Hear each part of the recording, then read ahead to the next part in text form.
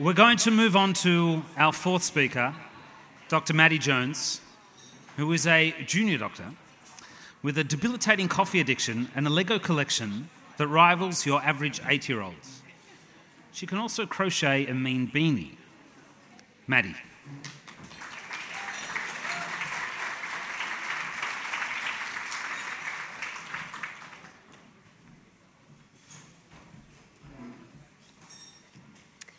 Game of Thrones is a bit of a cultural phenomenon at the moment, isn't it?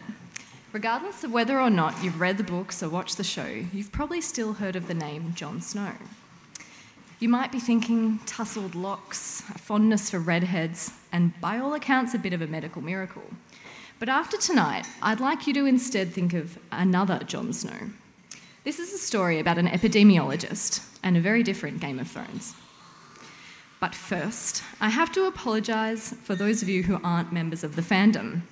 There are approximately 57 references that you're not going to get. I encourage you to smile and then go home, climb out from under your rock, and settle in for 60 hours of dragons and gratuitous nudity. It's never too late to catch up. But now, to the hero of the piece, Jon Snow. He was born to working-class parents in York, England, in 1813. He was a bit of a pioneering fella. He was medically inclined and initially began his career as an apprentice surgeon.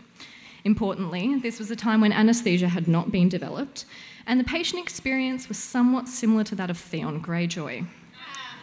As a young apprentice, he saw his first cases of cholera, but more of that later. John was a considerable overachiever.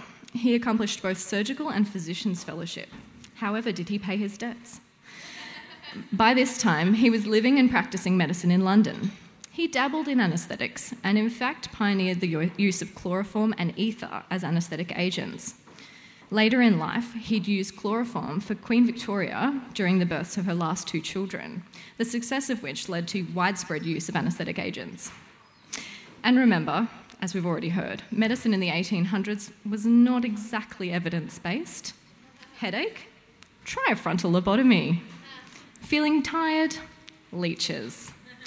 Disease transmission was poorly understood, and while the microscope had already been used to view red blood cells in as early as the 1600s, the concept of microbial pathogenesis was still a topic of considerable debate. And so Jon Snow was preoccupied with a mystery: cholera.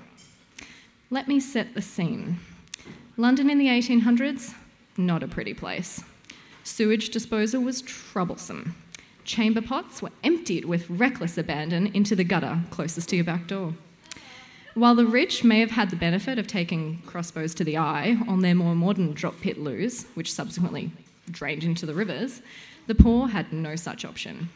If you were a street urchin, or a girl with no name, you might even drop trowel right where you stood. Shame. But it wasn't just the smell. Cholera was the scourge of Europe.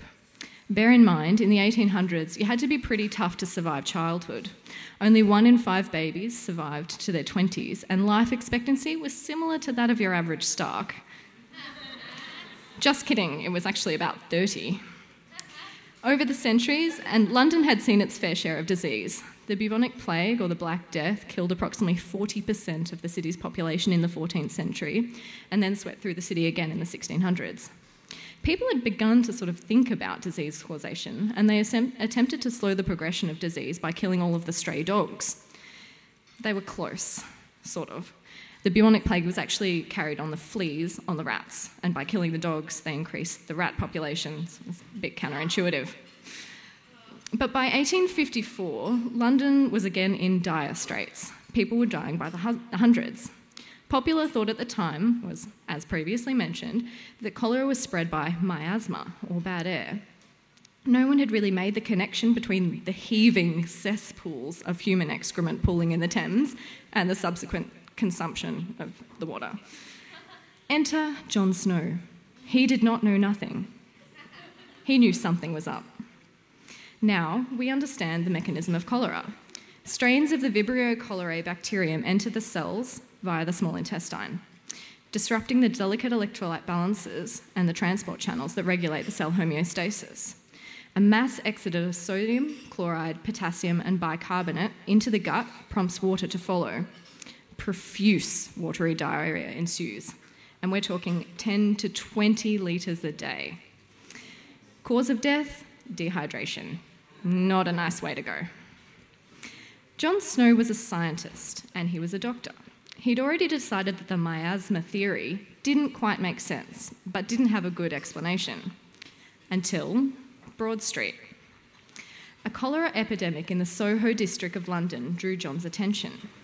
He talked to local residents, he took note of the number of cases of affected people and the severity of their disease, and charted the distribution of cases. Essentially, he displayed some of the fundamental principles of epidemiology before it even existed as a discipline. He discovered that most of the cases of cholera were within streets of the public water pump at Broad Street. By plotting the individual cases on a map and demonstrating the incidence of cases relating to the Broad Street pump water supply, John was actually able to convince the local parish to remove the handle of the pump.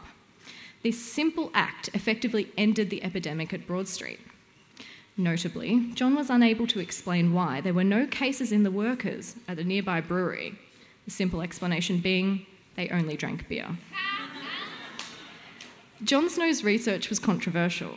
Despite his very eloquent articles submitted to the medical journals of the time, the epidemic was eventually attributed to miasma, and the Broad Street pump handle was replaced again.